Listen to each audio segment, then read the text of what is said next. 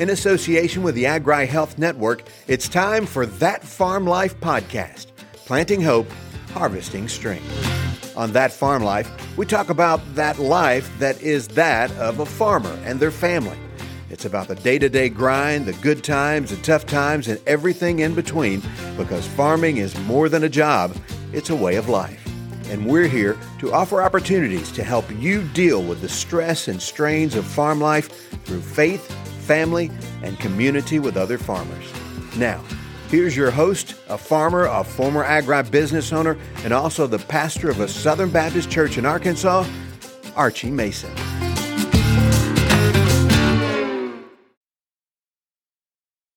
Well, hey, folks, this is Archie Mason, your host, That Farm Life Podcast. Thank you for joining us for another episode here at That Farm Life Podcast. We're always trying to share the stories of other agri individuals and really try to help provide those resources that are needed by all of us out there that kind of help us deal with the stress and strains of life. It's okay not to be okay.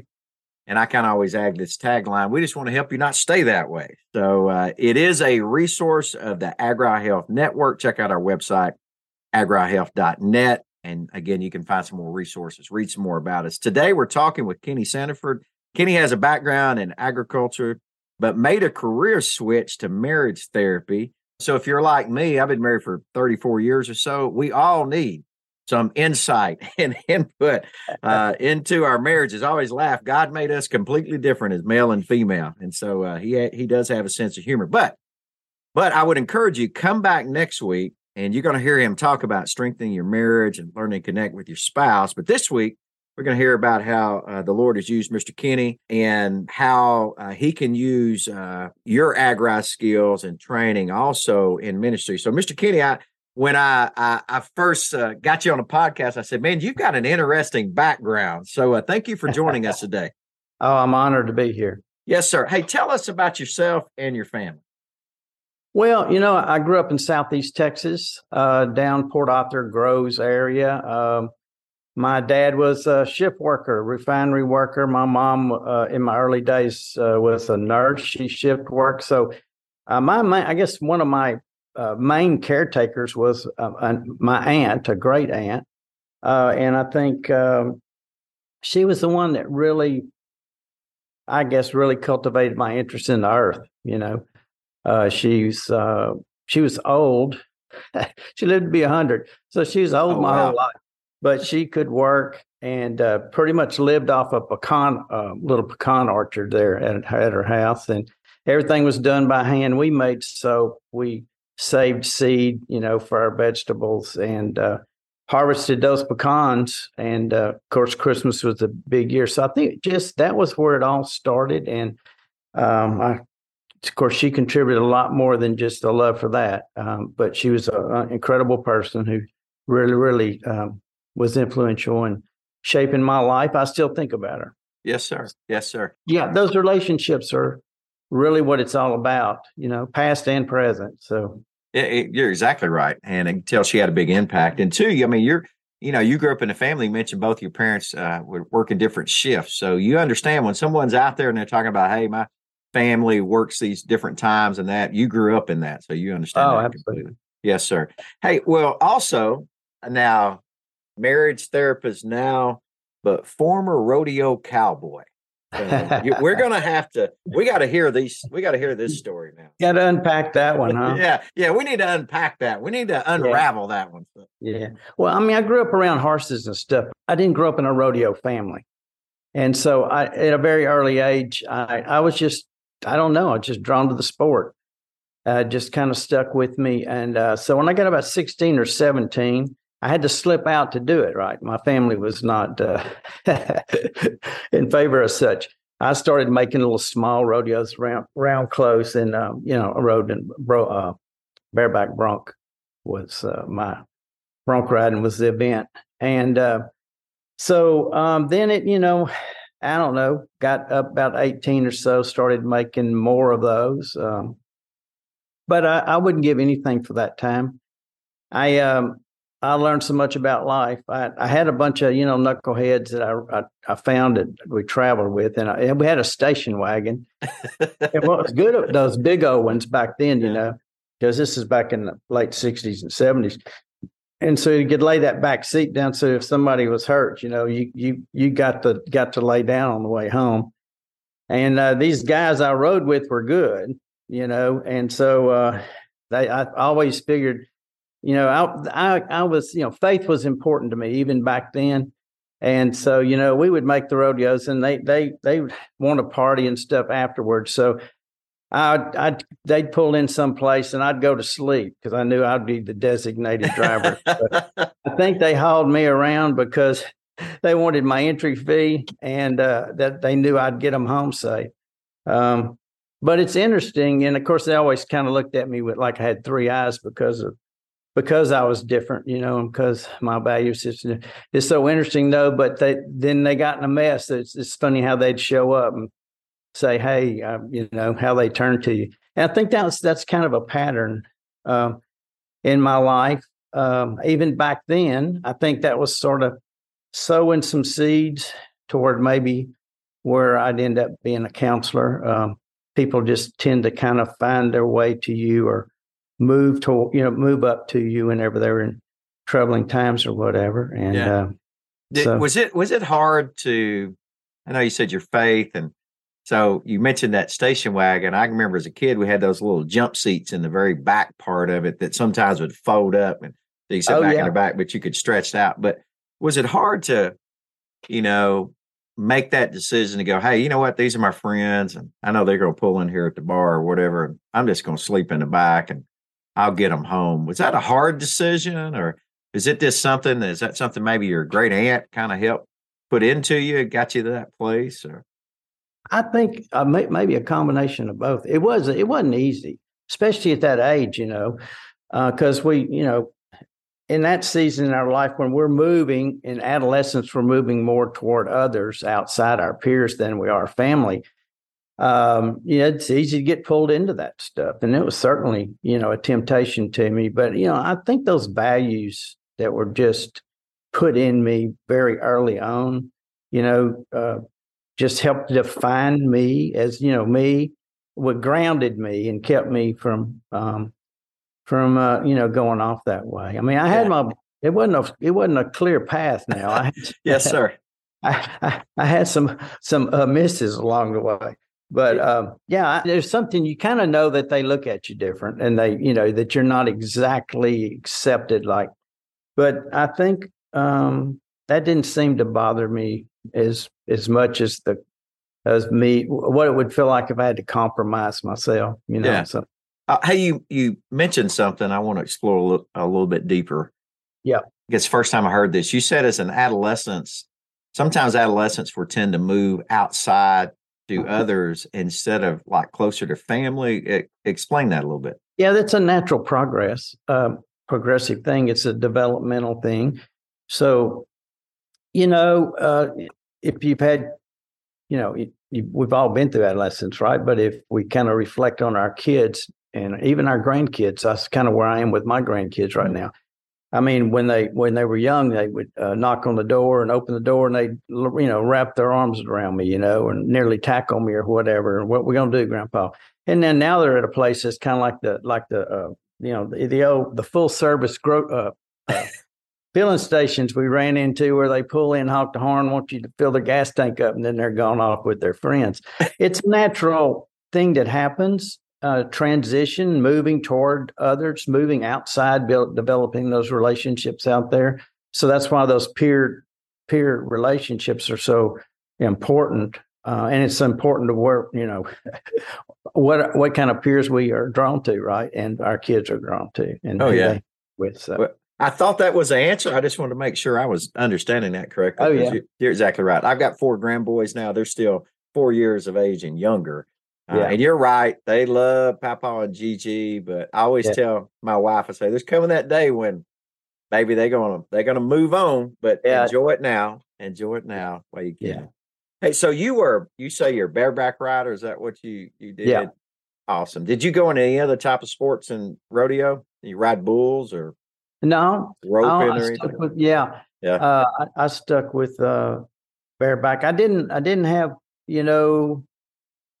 being a Rough Rider, all you really need was just your equipment, and a car to get you somewhere. I probably would have roped if I'd been in a community or maybe a family that could do that. That was quite different. You needed a horse and a trailer, lot of training and that kind of thing. And so, yeah, yes, sir. But no, that was my sport of choice, and still my passion. Still very much passionate. Do you still try to watch rodeos on television? Oh yeah. Well, good deal. Actually, some of the guys I rode with, their kids have grown up. One of them won Calgary Stampede here. I don't know, not too many years ago anyway. Yeah. So I remember him being 4 years old and riding in the car with us, and then now I saw him, win that. So it's rewarding. And oh yes, sir. Yeah. Hey, so tell us, you tell us a little bit of your history, kind of how you grew up, but tell us why you chose to pursue ag as a career. Well, it was my first love. It just always was my first love. I think, again, that I started out that way with the land, that I guess kind of the little introduction I had there on a small piece of property with my aunt. My dad owned a feed store. I grew up in a feed store. So I was, there was questions about feed and seed and pesticides, herbicides. I mean, I grew up hearing that stuff. That was a big thing. So I don't know. It was just, and it's like there was no other options for me. That was just the first thing I did. It's so interesting because I remember I was so confused because I didn't want to go to college, actually. But I had a chance to get a rodeo. I thought I had a chance to maybe get a rodeo scholarship. So I went to Sam Houston State University and joined there and realized that I didn't know what a cowboy was. Until I got there, they were in a different zone than I was. But I actually got interested in school and went ahead and got my ag business degree. So actually, I think it's kind of rodeo kind of drew me there. And then, but then I just studied it, and it was the kind of deal where I was I would read what I had to read, but I ended up reading stuff that I didn't have to read in preparation for tests and stuff, because it was just that fascinating to me. Yeah, and you can tell you had a love for it. So it was deep, yeah. Still is, yeah. You say you got there and you figured out they were in a different zone than you were. What did you mean? Talking about those Cowboys? Oh, they were world class, and I was I was a wannabe, I guess, maybe. So yeah, it was. They had the national championship team, I think, right around. Oh there. Yes, sir. They had top notch guys. So. Yeah, they were really good. Right, so good guys. I couldn't compete with them. So. Well, how did God use your ag knowledge for ministry in America and abroad? It's fascinating the ways those two have come together. I guess we could go back to, there's kind of like, the scripture talks about "Go ye therefore," and it really says, I think my understanding of it says it's like as you go. So as I went, very much having a heart for agriculture, just different doors that opened up for me along the way. And, I guess stateside, I sold ag chem supplies and veterinary supplies right out of college. Had a lot of people, again, customers. I went all over Texas, Southeast Oklahoma, and whatever. Had people that would just turn to me, having hard times and stuff. And so I felt like that was kind of preparing me for what I never imagined myself being. I never imagined myself being a counselor. Never. In fact, in my youth, I probably wouldn't have, in younger days, I probably wouldn't have had any appreciation for it at all. I wouldn't, I didn't recognize it as being important, and, who in the world needs that? And then I had some dark time in my own life, and counseling was significant help to me, and then that kind of fed that. So I guess fast forward, even now as I've moved into being a trainer, I train globally. I've trained around the world and also mainly in the States.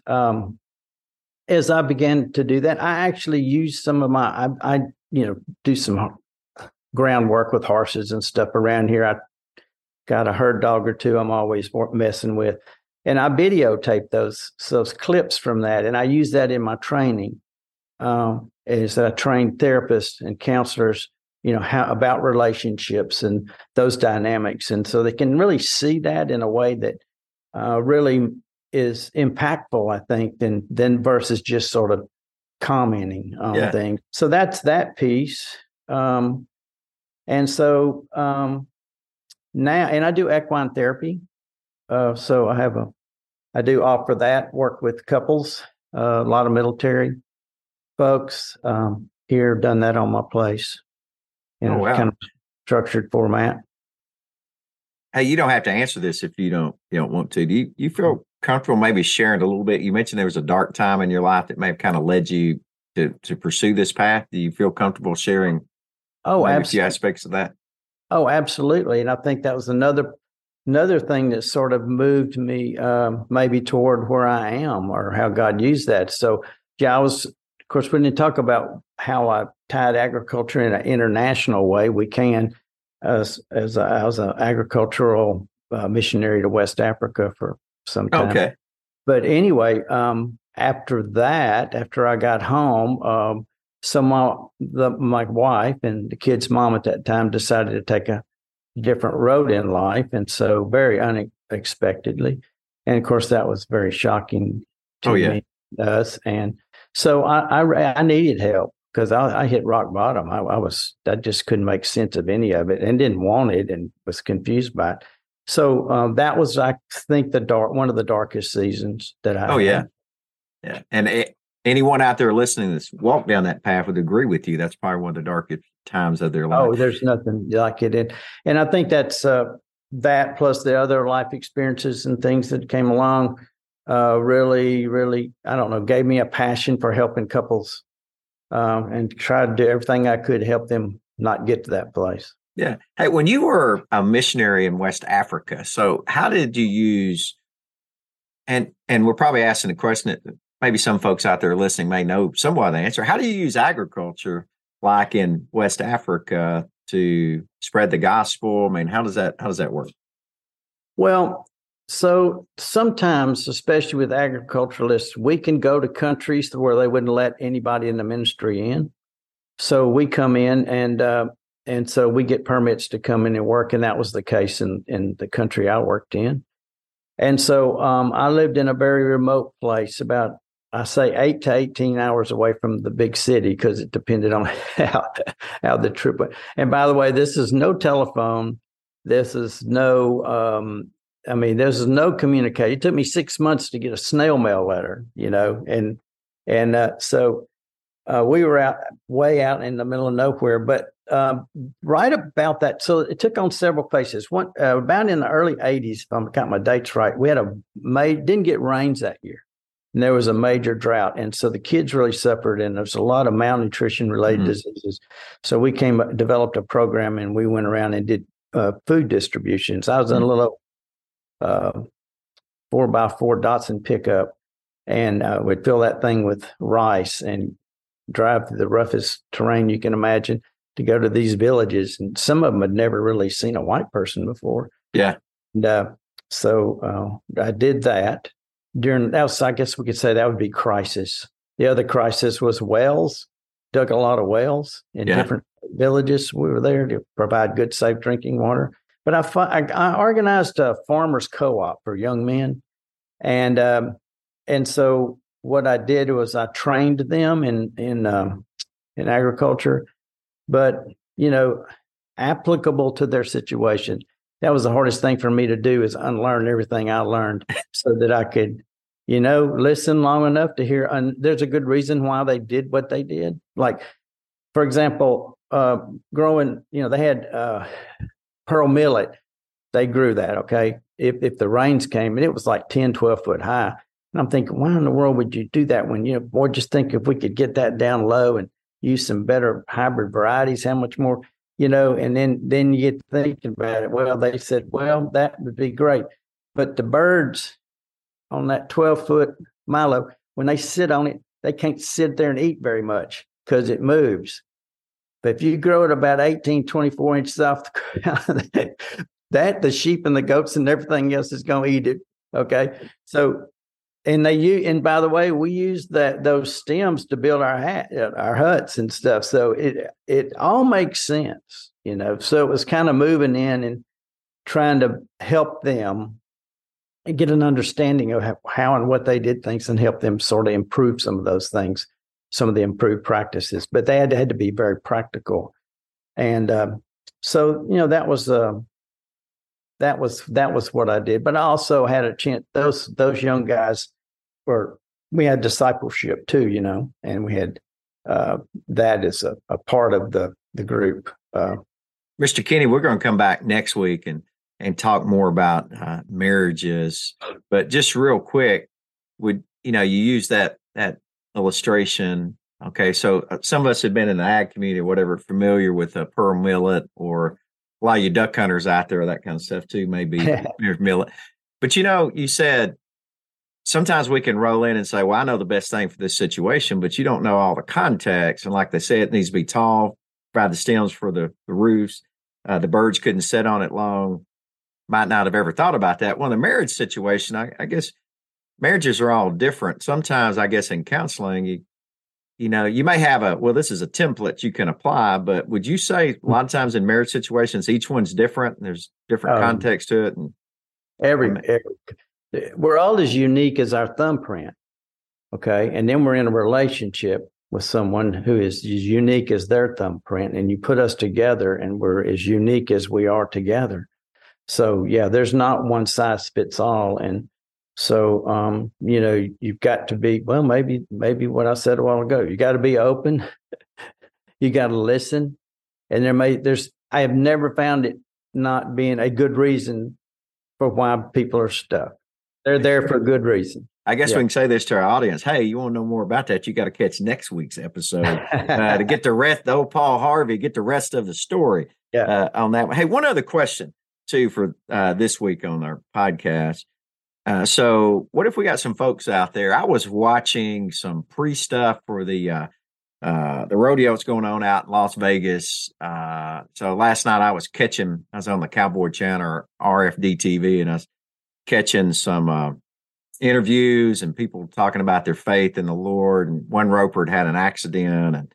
And so there's a lot of folks out there listening that are believers, and they're in agriculture, whether if it's with horses or equine or cattle, animal husbandry, row crops, whatever. And they say, hey, that West Africa stuff, no telephone and all that. I'm not sure I can do that. But what are some other ways that maybe they can use their ag background to minister in the lives of people? Some ways maybe they can be involved right here, right in their local community. Now, we got people from other countries listening to the podcast, but it would apply the same way. So what's some ways they can use that knowledge in ministry and be involved in the lives of other people?